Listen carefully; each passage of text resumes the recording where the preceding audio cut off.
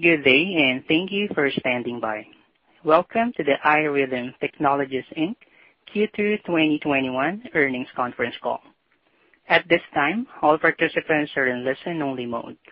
After the speaker's presentation, there will be a question-and-answer session. To ask a question during the session, you will need to press star one on your telephone. If you require any further assistance, please press star zero. I would now like to hand the conference over to your speaker today, Ms. Leigh Salvo. Please go ahead. Thank you all for participating in today's call. Earlier today, iRhythm released financial results for the second quarter ended June 30, 2021. A copy of the press release is available on the company's website. Before we begin, I'd like to remind you that management will make statements during this call that include forward-looking statements within the meaning of federal securities laws, which are made pursuant to the safe harbor provisions of the Private Securities Litigation Reform Act of 1995. Any statements contained in this call that are not statements of historical fact should be deemed to be forward-looking statements. All forward-looking statements, including, without limitation, those statements related to the impact of COVID-19 on our business, expectations for recovery and processing clinical backlog, market opportunity, product performance, market expansion and penetration, productivity improvements, reimbursement, release of clinical data, operating trends, and our future financial expectations, including revenue, gross margin, profitability, and operating expenses, are based upon our current estimates and various assumptions. These statements involve material risks and uncertainties that could cause actual results or events to materially differ from those anticipated or implied by these forward-looking statements. Accordingly, you should not place undue reliance on these statements. In addition, we will refer to adjusted EBITDA, which is defined as EBITDA excluding stock-based compensation expense. Adjusted EBITDA is a non-GAAP measure that is used to help investors understand iRhythm's ongoing business performance. For a list and description of the risks and uncertainties associated with our business, please refer to the Risk Factors section of our most recent annual and quarterly reports on Form 10-K and Form 10-Q, respectively, with the SEC. This conference call contains time-sensitive information and is accurate only as of the live broadcast today, August 5th, 2021. iRhythm disclaims any intention or obligation, except as required by law, to update or revise any financial projections or forward-looking statements, whether because of new information, future events, or otherwise. And with that, I'll turn the call over to Doug Devine, Interim CEO and Chief Financial Officer. Doug? Thanks, Lee. Good afternoon, and thank you all for joining us. During our prepared remarks today, I'll start with a quick review of second quarter highlights and then update you on progress we are making on our key operating priorities. Dan Wilson, EVP of Strategy and Corporate Development, will cover reimbursement, and then I'd like to welcome Mark Day, our EVP of R&D, to the call to share some of our current Zio platform advancements and initiatives. After that, I'll close with a more detailed review of Q2 results and our outlook for the remainder of the year. We'll then open up the call for your questions. Starting with Q2 highlights, our results reflected continued demand for our Zio platform, as well as solid execution on our operating goals by the entire iRhythm team, who are working tirelessly to meet the needs of our physicians and patients. During the second quarter, revenue was $81.3 million, representing a year-on-year increase in revenue of 59.8% and sequential growth of 9.4% over the first quarter. Zio AT had a record quarter, reaching approximately 10% of overall company revenue for the first time. Registrations for our Zio services exceeded our capacity, particularly during the March, April, and May timeframe, which resulted in processing times extending by approximately a week. This led to a higher than usual number of units awaiting clinical processing at quarter end, which limited reported revenue growth in Q2 '21 and increased some of our costs. We expect to be back to normal turnaround time by the end of third quarter. We also made continued progress in identifying and planning for cost efficiencies that will be implemented in the medium term. These were outlined in our last call, and I will cover them more a little later. We ended the second quarter with $255.7 million in cash and short-term investments, which highlights the financial strength of the company. Investing for long-term growth remains top of mind, and importantly, we have the financial resources to do so. Lastly, we had 2 new 510(k) clearances during the quarter for our next-generation hardware platform and our 4th-generation deep-learned AI algorithm. One for a new and improved design of our Zio monitor, and the second for updating artificial intelligence capabilities. Both are key building blocks for our scalability and operational efficiencies. The new Zio monitor is designed to significantly improve patient comfort, while the advancements to our AI capabilities are expected to further improve rhythm and beat diagnostic accuracy. Notably, our new AI algorithm release is already delivering benefits, including contributing to improvements in our unit processing times and our ability to return to more normalized report turnaround times by the end of Q3. We are pleased with these highlights and also encouraged by the progress we're making on the focus areas we discussed last quarter. As a reminder, these include driving continued demand for our Zio service, leveraging our platform to expand both our market share and our addressable market, making adjustments to our business model that we believe will provide operating efficiencies that will deliver sustainable profitability and growth, and pursuing multiple paths toward reimbursement that are more in line with the benefits and underlying value of our technology. During the second quarter, we continued to see an opportunity in the United Kingdom, which again outpaced overall company growth. As you may recall, last September, iRhythm was the recipient of NHS funding as the winner of its Artificial Intelligence in Health and Care Award. That award was recently disclosed to be £4.8 million, or approximately $6.8 million, and has enabled us to commence trials of our Zio service in selected sites across the UK. Combined with the NICE recommendation last December, we have seen very strong revenue growth in the first half of this year as we brought new grant sites online. As we move into the execution phase and bring fewer new sites online, we expect revenue growth in the UK to be more measured for the remainder of 2021. Further, we are in the process of building out our operational infrastructure within the UK that can support this future growth and take our learnings and successes from the UK to serve as a playbook to other countries in the future. We are also making progress on our new manufacturing facility, which will house all of our production capabilities starting in 2022 and enable increased scalability and enhanced operating efficiencies in the medium term. And on product development and innovation, as we've highlighted in the past, iRhythm has long established its ongoing commitment to improving the patient and provider experience, demonstrated by our significant investments in next-generation capabilities across our diagnostic platform. The 2 new 510(k) clearances we announced during the quarter are great examples of this work. Overall, we're very pleased with the financial and operating results in the second quarter and remain focused on continuing to make progress on our priorities over the remainder of 2021, including with regard to our priorities on reimbursement, which Dan will discuss. Dan? Thank you, Doug. As part of the reimbursement discussion, I'll cover where we are at with our efforts to establish national pricing with CMS, discuss our continued engagement with the MACs to establish more appropriate Medicare pricing, provide an update on commercial pricing, and then close with a summary of how we are collectively approaching reimbursement. Starting with CMS national pricing. As we shared in a press release last month, CMS published the calendar year 2022 Medicare Physician Fee Schedule proposed rule in mid-July. In the proposed rule, CMS did not propose national rates for long-term ECG monitoring CPT codes. Instead, CMS proposed to continue with contractor pricing for calendar year 2022. The proposed rule is followed by an open comment period before CMS issues the final rule in the November-December timeframe. In the proposed rule, CMS noted that they continue to seek public comment and information to support future rulemaking to establish a uniform national payment for these codes by further understanding the practice expenses incurred in providing these services. During the open comment period, iRhythm intends to provide comments and will continue to work with CMS in support of its efforts to establish national pricing that fairly represents the costs incurred to provide these services the unique benefits they provide, and in consideration of continued access to these services for Medicare beneficiaries.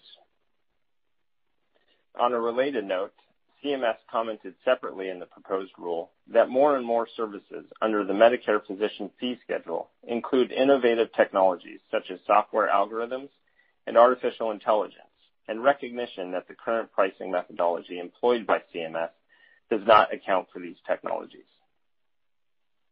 We are encouraged that CMS is recognizing the difficulty in pricing vertically integrated AI-based business models like our own within existing pricing methodologies. We will use the open comment period and other channels to provide our perspectives and suggested paths forward. iRhythm has also joined other industry stakeholders and societies representing AI solutions that aim to support healthcare delivery by providing input on possible solutions. In summary, we will be using the open comment period between now and mid-September to provide comments to CMS's proposed rule, and are joining other industry stakeholders to continue support of potential national pricing for calendar year 2022. However, we believe the more likely outcome is that we will remain with carrier pricing in 2022 while continuing to pursue national pricing in the following year's cycle for calendar year 2023. Now turning to our ongoing discussions with Novitas and the other regional MACs. Since our last earnings call in May, we met with several other MACs to garner their support for evaluating an alternative pricing model. We understand that the MACs are communicating and will likely work together to evaluate the pricing of the long-term ECG codes. We remain encouraged by the willingness of Novitas and the other MACs to explore this alternative pricing model, which we believe is a better representation of the true cost of delivering the service. We, along with other industry participants, will be submitting cost data under this alternative pricing model to an independent third party who will validate the data and submit to the MACs.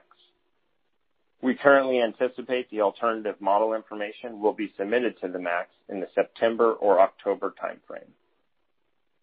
We cannot provide any assurances that Novitas or other MACs will update pricing based on this information, nor the timing of any potential actions. As an update on our commercial payer discussions, nearly all of our commercial payers have recontracted our Zio XT service since the establishment of the Category 1 codes on January 1st, 2021, with most crosswalking to pre-existing rates. Overall, commercial pricing in the second quarter of 2021 was consistent with commercial pricing in the first quarter of 2021 and was down low single digits on a percentage basis when compared to 2020 pricing. We currently do not expect commercial pricing to change materially in the second half of 2021. As we look to 2022, we believe that our commercial payers have more flexibility in pricing of services and will consider the overall clinical and economic value of Zio XT. Thus, we are focused on providing the evidence that demonstrates Zio XT's high diagnostic yield, the efficiencies the service brings to their patient populations, and the improved clinical and economic outcomes. We have a strong health economics and outcomes resource team that is focused on producing these data, and our recent partnership with the National Association of Managed Care Physicians will add to the robust data that we continually share with commercial payers. As mentioned previously, however, we do believe that if we are unsuccessful in improving Medicare rates before calendar year 2022, it is prudent to expect that some of our commercial rates may begin to be negatively impacted next year. To close on reimbursement, we have multiple avenues available to potentially achieve higher Medicare reimbursement, and we are actively pursuing all of them. We believe we have the right strategies in place to achieve this, but recognize that it may take some time. We are confident in the value of our technology platform and the clinical and economic benefits that it delivers to patients, physicians, and to the healthcare system. And we are hopeful that the value of the Zio XT platform will ultimately be recognized under the existing Medicare reimbursement system. Regardless, we will continue to pursue other opportunities other opportunities to monetize the value of our platform through new indications such as silent AF, new products such as Zio AT and the technology we are developing with Verily, geographic expansion, as well as other alternative revenue models that will all incrementally reduce our exposure to Medicare fee-for-service over time. We look forward to sharing more details on each of these efforts as we make progress. I'll now turn the call over to Mark, who will discuss those recent FDA clearances, how they further bolster our competitive positioning, and why we are even more excited about the future of our Zio service. Mark? Thanks, Dan. As Doug noted, in the second quarter, we received FDA clearance for 2 new technology platforms that represent iRhythm's future. The first clearance was for the Zio Monitor, our third-generation biosensor, while the second was for our next generation of deep learned algorithms. Together, these clearances demonstrate our commitment to leading the category we first created over a decade ago, and I'd like to share more details about each. I'll start by describing the Zio Monitor, the first product clearance of this new hardware platform. The Zio Monitor is a smaller, thinner, and lighter version of the current Zio XT biosensor, a device that more than 3 million patients have relied on to record a comprehensive view of their heart's electrical activity over 2 weeks. While the Zio XT device still provides industry-leading performance, the new Zio Monitor meaningfully improves on it in many important ways. This new form factor is nearly 60% lighter, 25% smaller, and 30% thinner, and also includes a new breathable and waterproof outer layer, all of which allows our custom adhesive to confidently and comfortably secure to all patients. These refinements were designed with our patients in mind, and with the understanding that more comfortable wear improves compliance, which in turn leads to even more complete and accurate diagnostic data. Again, this is a biosensor platform that will become the cornerstone of our service, and we intend to pursue additional product clearances on this platform in future. Next, I'd like to describe the clearance we received for our second generation of deep learned ECG detection algorithms, our fourth generation algorithm overall.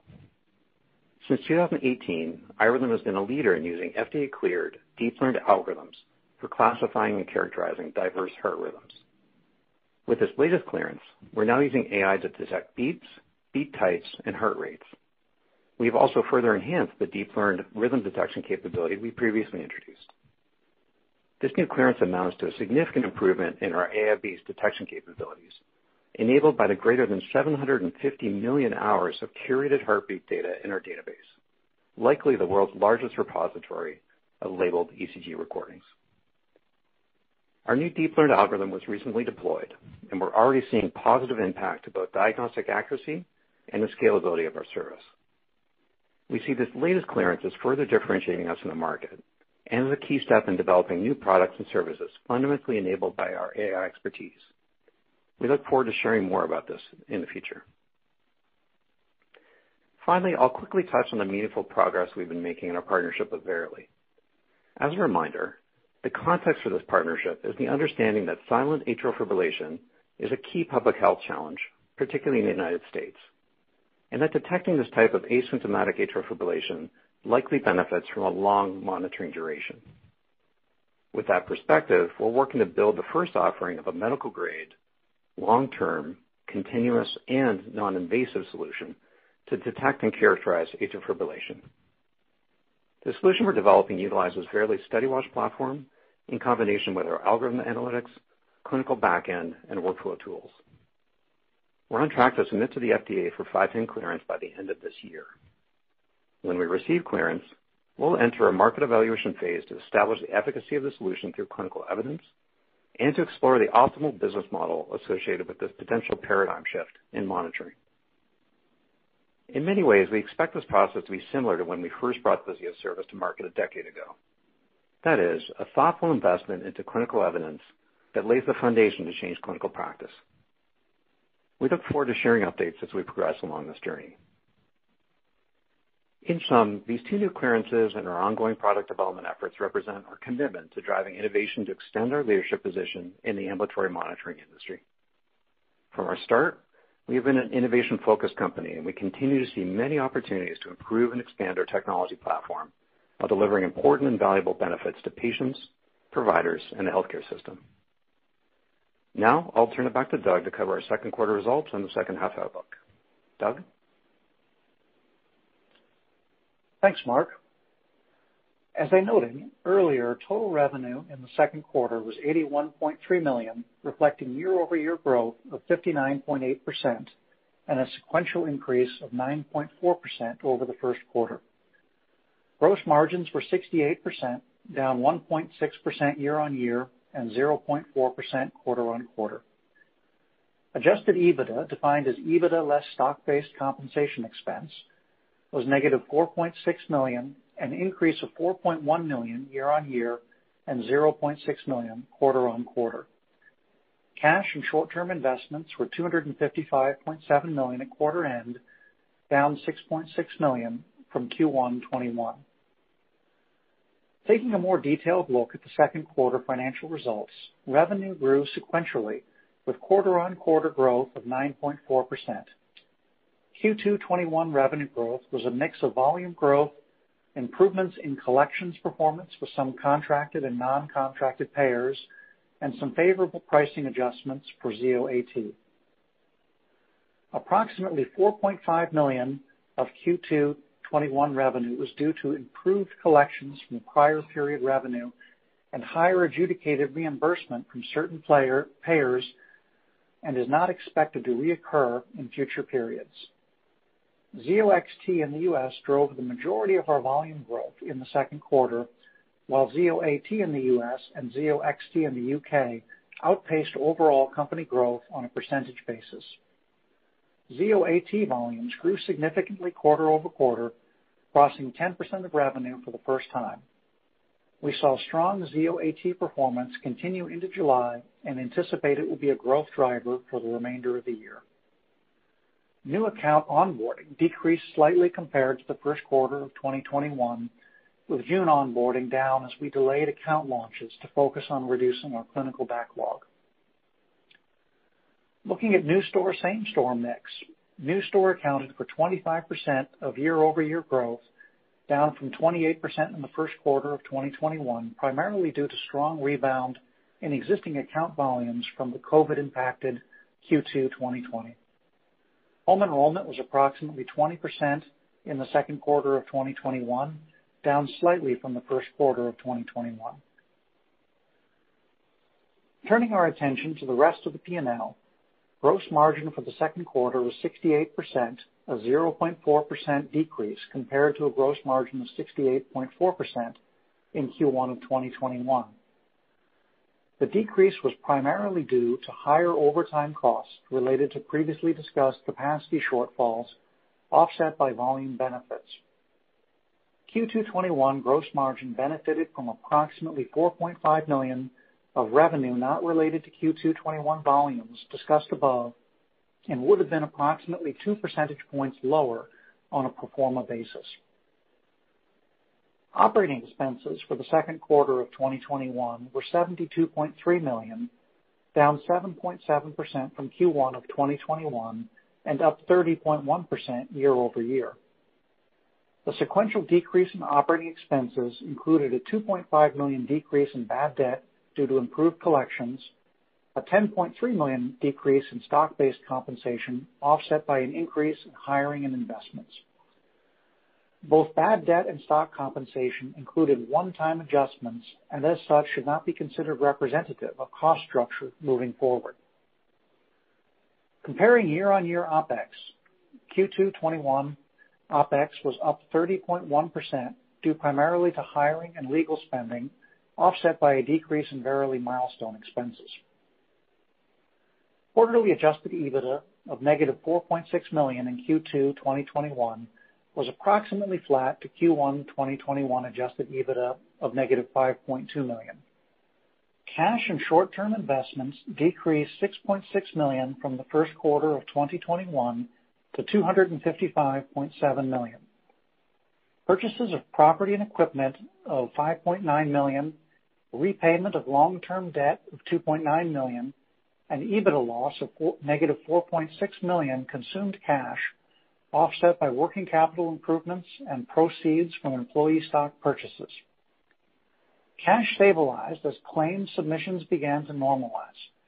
Accounts receivable increased by $3.4 million from $60 million in Q1 2021 to $63.4 million in Q2 2021, still significantly elevated above the Q4 2020 balance of $29.9 million. Accounts receivable is expected to decline in second half 2021 as backlog claims processing becomes fully caught up.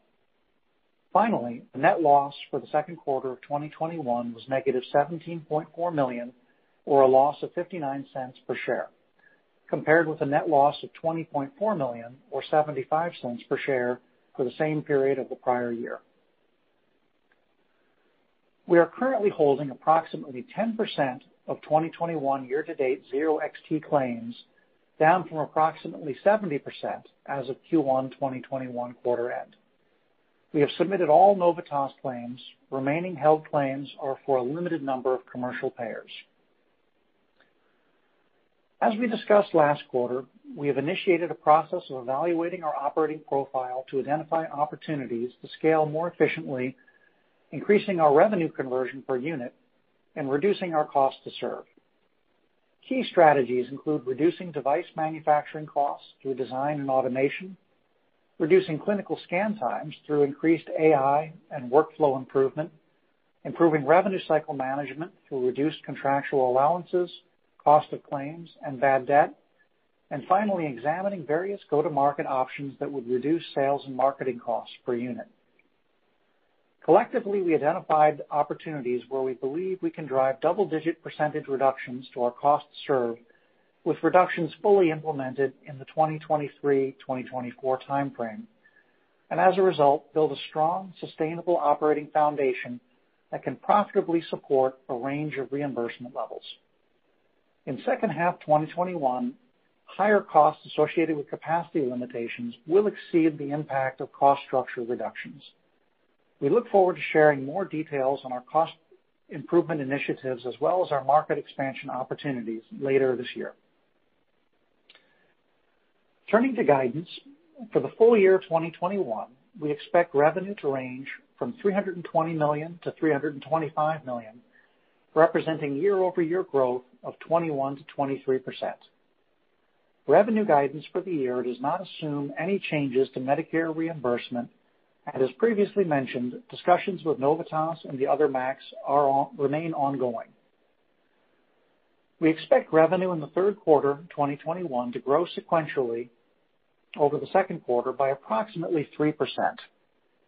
Registration volumes in the quarter are expected to be approximately sequentially flat, with revenue volume growth coming from reducing the clinical backlog of Zio reports offset by non-volume related revenue drivers in Q2 2021 not reoccurring in Q3 2021.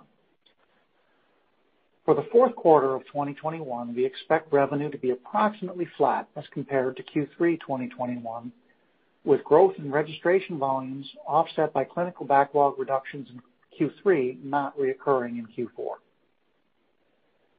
Gross margin in the third quarter of 2021 is expected to decline approximately 3% compared to Q2 2021 due to the non-volume related revenue drivers in Q2 not reoccurring in Q3 and higher costs associated with capacity limitations. OpEx is expected to increase by approximately $13 million in Q3 2021 as compared to Q2 2021 due to bad debt and stock compensation not benefiting from the factors that impacted Q2 2021, growth in hiring and investment, growth in stock compensation due to hiring and retention, and increases in legal spending. Additionally, the next Verily milestone is forecasted to be achieved in the second half of 2021.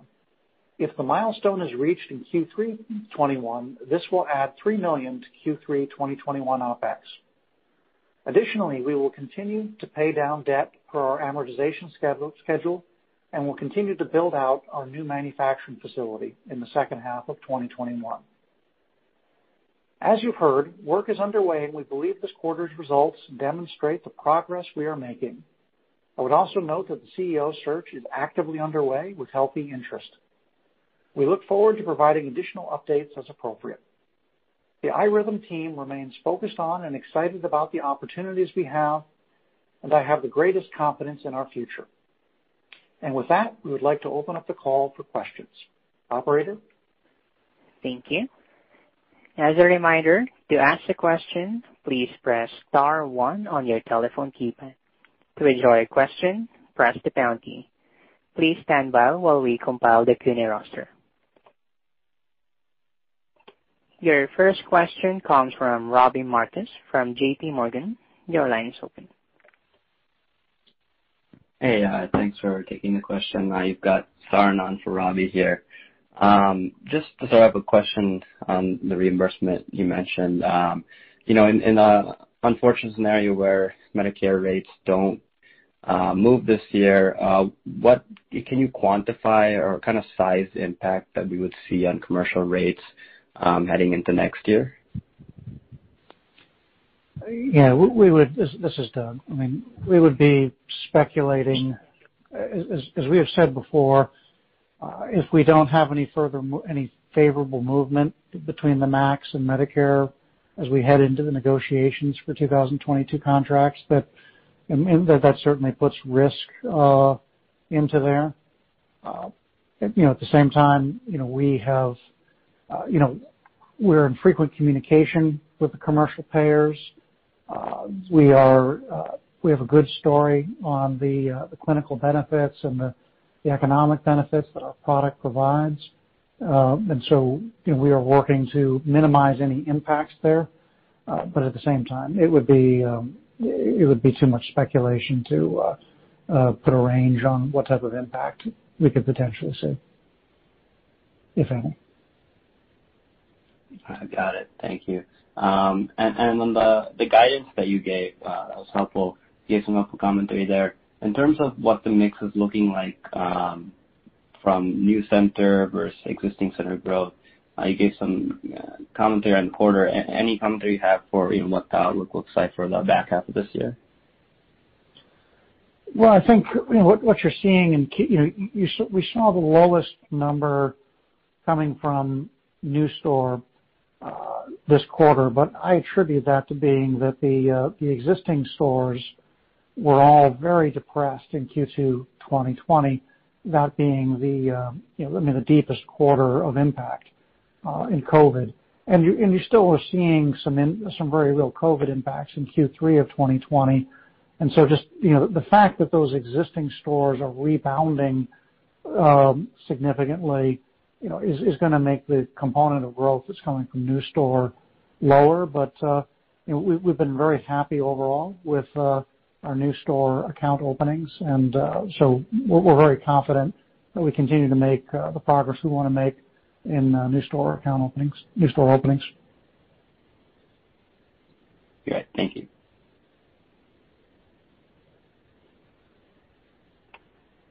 Your next question comes from Margaret Kaczor from William Blair. Your line's open. Hi, everyone. This is Brandon on for Margaret. Thanks for taking the question. We're still kind of punching in the numbers here, obviously, in our model, but it feels like in the beginning of this year, or at least year to date so far, that the ECG market and patch-based ECG specifically is accelerating, especially given the guidance that you gave. So just curious, if you guys could talk about what you're seeing in the field. It seems like the adoption of patch-based ECGs is moving along nicely, perhaps even faster than in the past. Is that a fair characterization? And if so, what kind of drivers are making that happen out in the field? Well, I think the biggest thing that I would say is that our new account openings and the interest in new accounts and in signing onto our product remains very high. Remains high by historical levels, and we continue to work through that. I mean, we would say this is the clinical efficacy of our product and the economic benefits that our product provides. So, I think it's just a continuation of the trends we've been seeing. As we mentioned in the call, we did see in March, April, and May in particular, we saw very significant strength in the existing accounts, increasing volumes, and we do interpret that to be that that is, as COVID continues to impact people's behaviors, that was a low point in caseloads, and that there was some acceleration of patients coming back to see their doctors in that time period. Okay, that's helpful. And it's maybe looking in a longer term and maybe towards TAM expansion. I think it's been something like 10 months now since we saw the presentation of mSToPS, which was all around pretty overwhelmingly positive data. I can appreciate that maybe we'll wait to get more definitive updates on TAM expansion, but any updates that you could provide in terms of what's been going on behind the scenes, engaging with payers? I think Aetna was the one specifically that mSToPS was run with. Anything that they saw intriguing there that maybe leaves you any more or less encouraged for that TAM expansion opportunity? Let me let Dan take that question. Yeah, thanks, Brandon, for the question. I would say, in the early days of our market development and selling, targeted detection programs, we believe the value proposition is resonating with payers and integrated payer providers. So we're very excited about the progress we've made in the last 6 months, or maybe the 10 months since mSToPS in our early go-to-market strategy.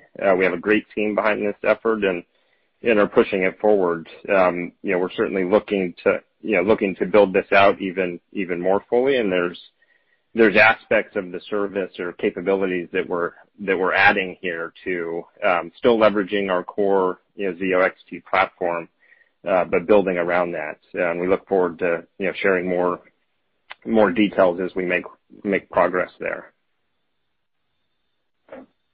Got it. Great. Thanks. Thanks, Brandon.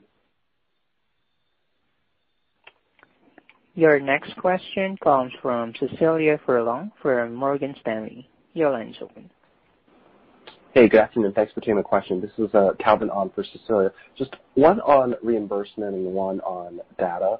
The first one is just understanding, you believe next July when the proposed rule comes out, that would be the more major catalyst versus this November, December. My understanding, though, was, the lack of an update in July didn't necessarily preclude, I guess, a development in the final rule. So I'm just curious, have you seen to date any public comments of, significance either from societies like ACC, HRS, or other participants? I think last year during the comment period, we saw comments from not only societies but also from some of their competitors as well. So just curious, anything to date worth calling out or expect to see perhaps that could make a real impact into the final rule?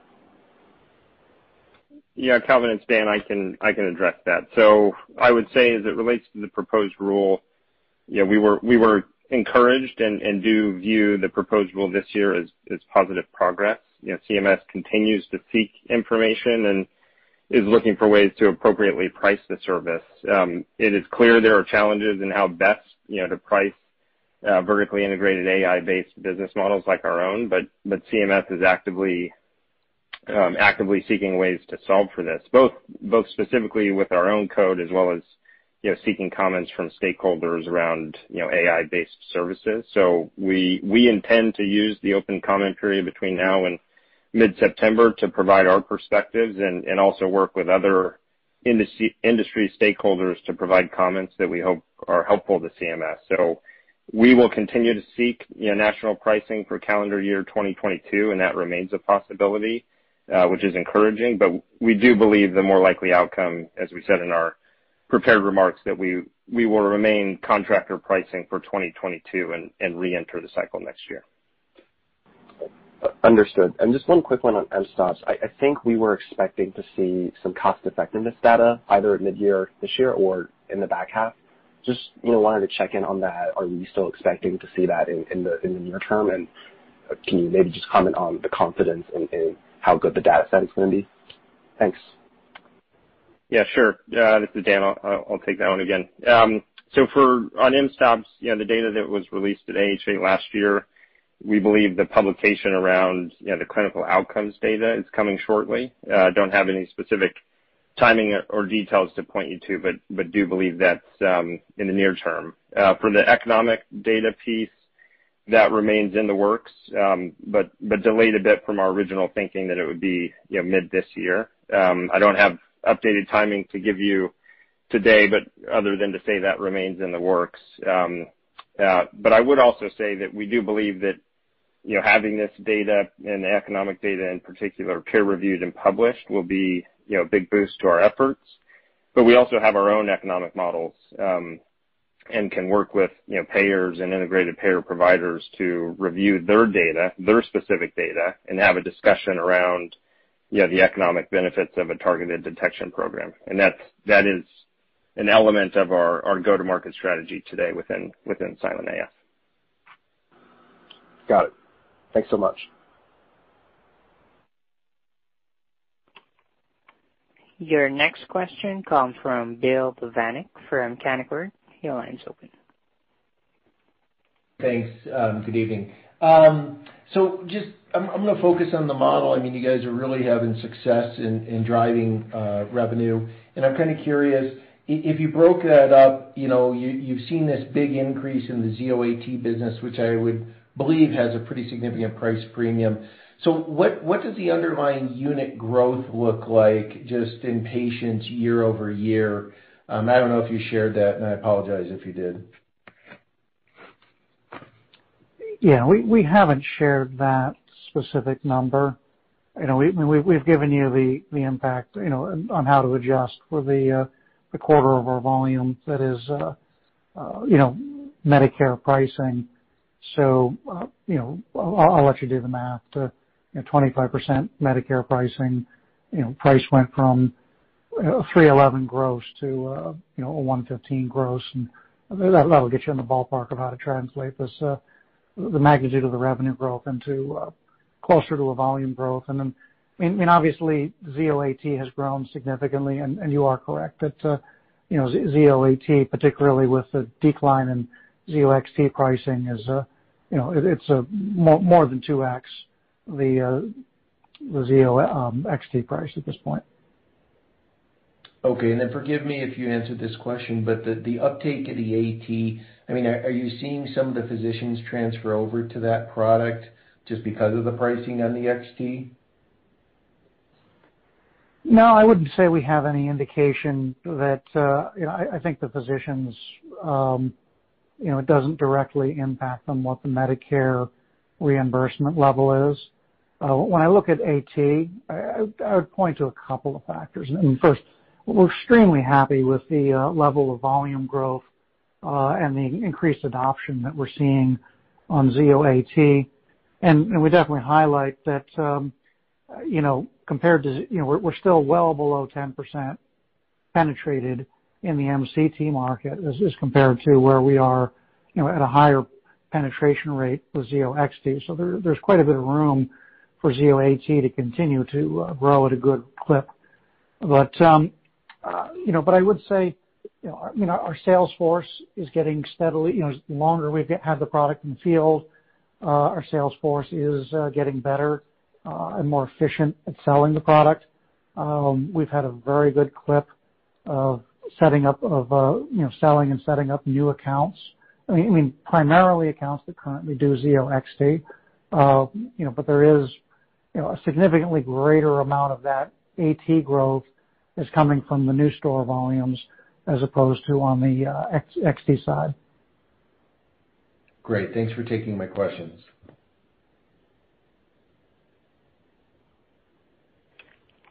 Your next question comes from David Rescott from Truist. Your line's open.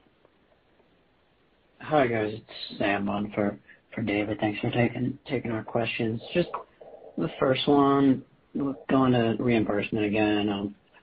With MAC pricing in 2022, how do we think about the potential change we could see there? Is it possible that the MACs could increase payment at a significant rate, or are we more likely to see more of a smaller sequential step up?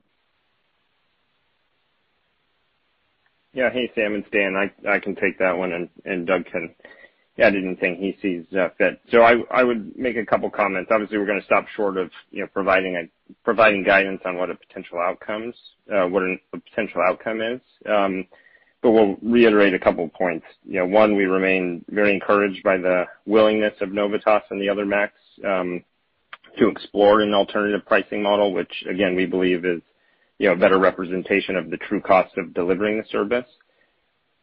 And as mentioned previously, the reason it's a better representation of the true cost of delivering the service is, it includes historical R&D costs as an example. And remember that the challenge we are facing is that we are a vertically integrated service provider, and there are no commercial invoices that CMS can point to and say that this is a commercially validated price, of the supply or equipment that is used in this service, such as our wearable biosensor and software tools. If there were, one could argue that the historical cost to develop the hardware or software, the cost to produce, the cost to sell and market the product, as well as the overhead would all be captured in that commercial price of the hardware or software.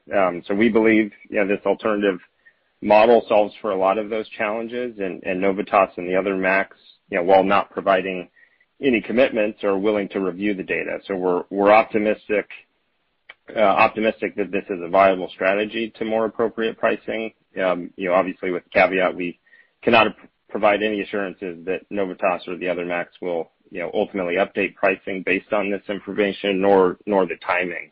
But our focus is, on presenting them this information and continuing the discussions with them. And again, we remain encouraged that they remain at the table with us to discuss it. Great. That's helpful. And I'll just ask one more on reimbursement, and you provide whatever data you can. But if we think about, is there maybe a level on MAC reimbursement, say maybe like a $200 or $250 reimbursement for MACs, where you feel like commercial payers may be less likely to shift their rates significantly going forward? And just any color you can provide about that differential would be really helpful. Thank you. Yeah. So this is Doug.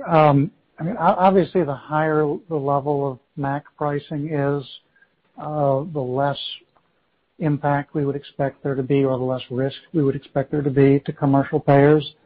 But I think we need to be careful not to speculate here.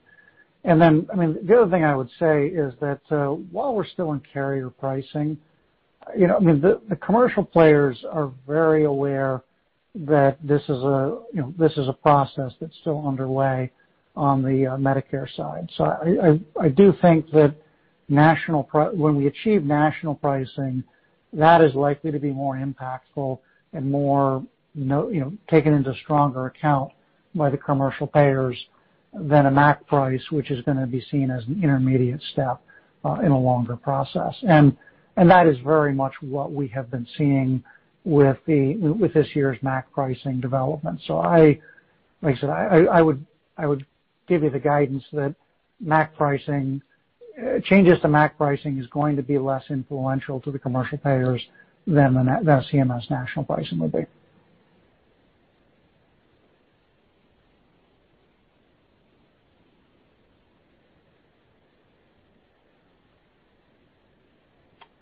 Your next question comes from Suraj Kalia from Oppenheimer & Company. Your line's open.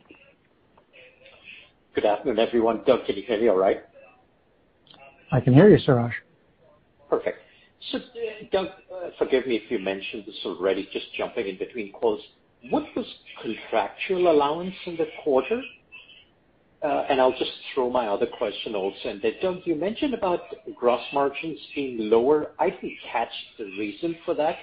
And if you could also just expand on your comment about revenue cycle management improvement, how would that just kind of put some additional color on that to help us understand, how OpEx could be reduced, margins could be improved over time. Any color would be greatly appreciated.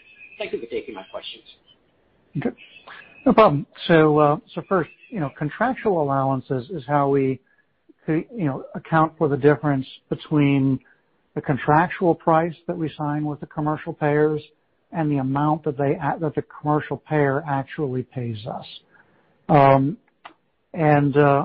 So, during the quarter, we actually had very good performance of improving the collections on past contractual allowances with a number of commercial payers, which resulted in us taking some one-time favorable adjustments to revenue.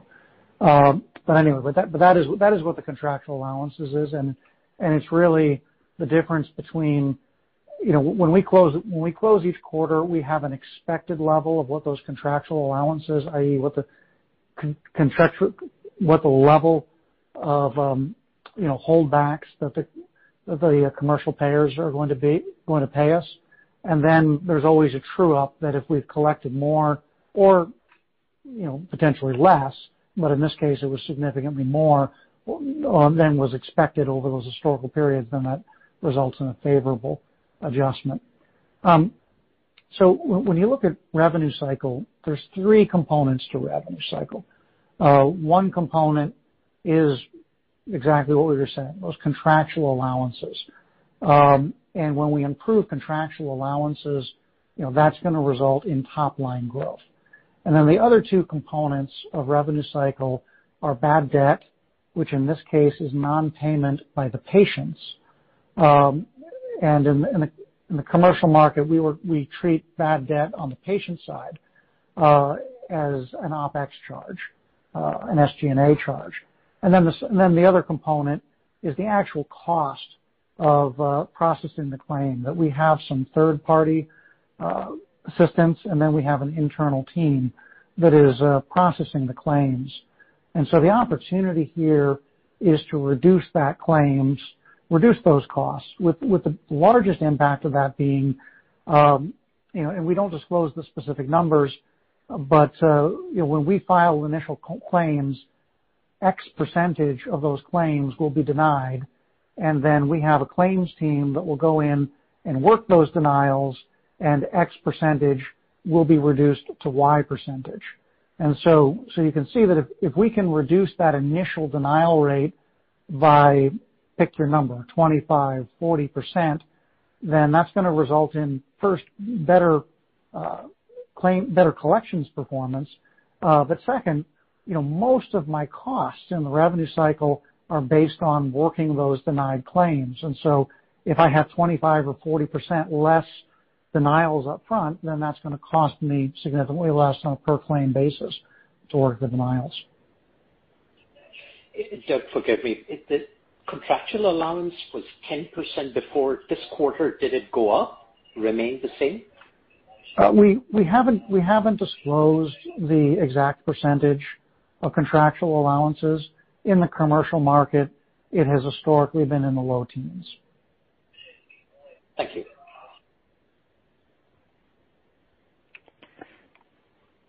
There's no further question at this time. You may continue. Okay. I would like to thank everyone for joining. We're very happy with the quarter we've had, and look forward to sharing more information as we go forward. Thank you. This concludes today's conference call. Thank you all for joining. You may now disconnect.